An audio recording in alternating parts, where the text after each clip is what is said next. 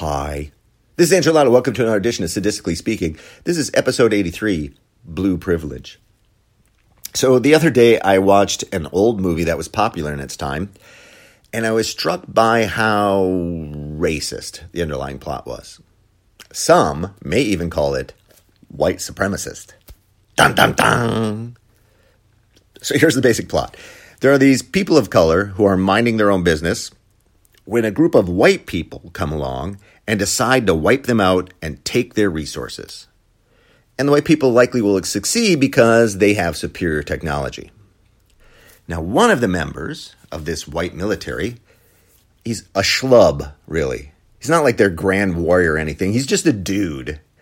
Well, he gets jungle fever, as Spike Lee would call it, and he falls for the hot princess chick of this people of color group, and she falls for him.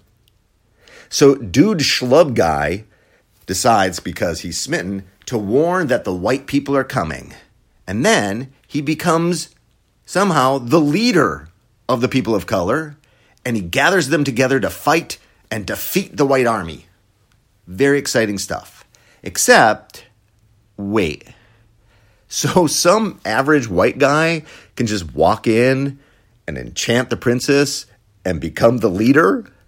So even a guy who is not the best white guy would be the best person of color guy.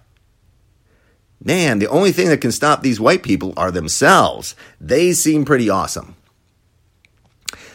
Of course, this movie was written and directed by a white guy. But we should take into account that this was an old movie from the 1930s, and our attitudes have changed so much since then. I'm kidding. This movie came out in 2009, and its name is Avatar. And the color of the people of color was blue. And to this day, it is the top grossing movie of all time. But what I just told you is really the plot of that movie.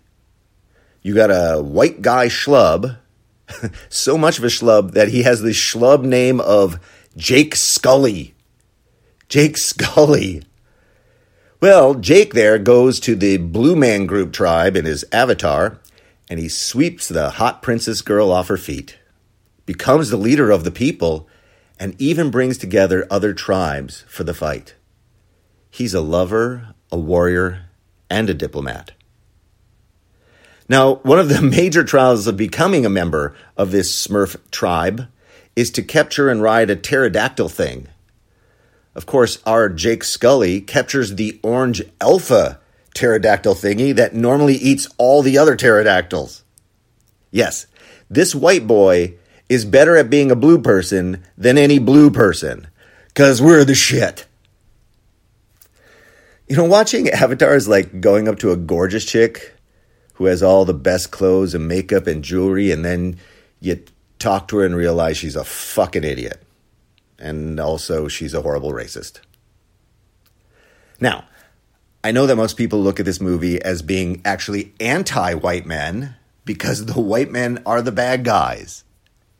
Like the dickhole military white guy head and the white guy butt munch corporate dude.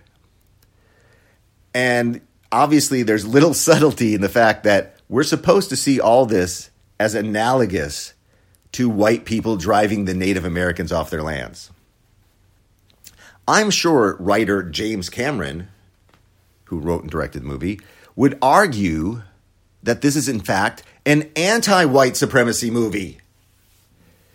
Yeah, but you did three things in the movie. One, you made the bad white people so bad and callous and purely malignant in their motivation that they just come off as evil fuckers. This allows all the white people in the audience watching to hate the bad guys and cheer on the blue people, and in the end let them off the hook. Because white people love this fucking movie. And they get to feel morally righteous at the end with no effort involved. Seriously, is there anyone who could watch this movie and root for the bad guys? No. There's no gray areas here. It's all blue and white.